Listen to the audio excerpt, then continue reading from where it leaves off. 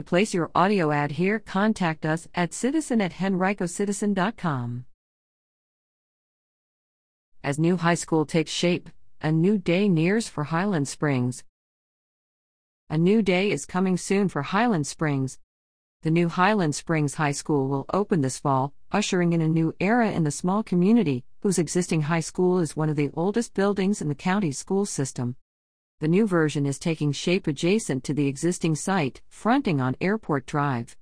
During a tour of the site for school officials and media members May 28, Principal Kenneth White marveled at the structure but said his true excitement was based upon the learning opportunities the school will provide, with open spaces that will make collaborative teaching efforts more common. The floor plan of the new building is based largely upon that of Glen Allen High School and features plenty of natural sunlight, as well as open library and cafeteria areas inside and courtyard spaces outside.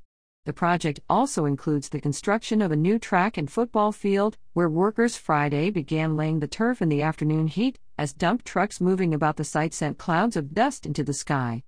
The new building resulted from discussions that took place after county voters approved a 2016 bond referendum that included, among other items, $55 million for a renovation of Tucker High School.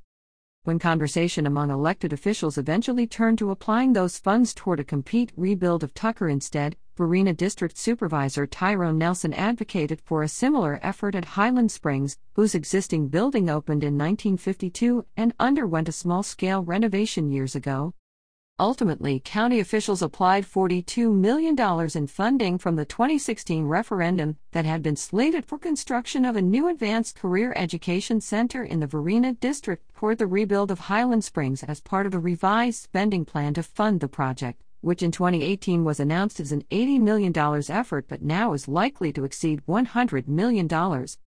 Nelson believes the impact of the new school will extend beyond the classroom and into the community as a whole, inspiring residents and attracting additional redevelopment opportunities and businesses that want to be part of the community's growth.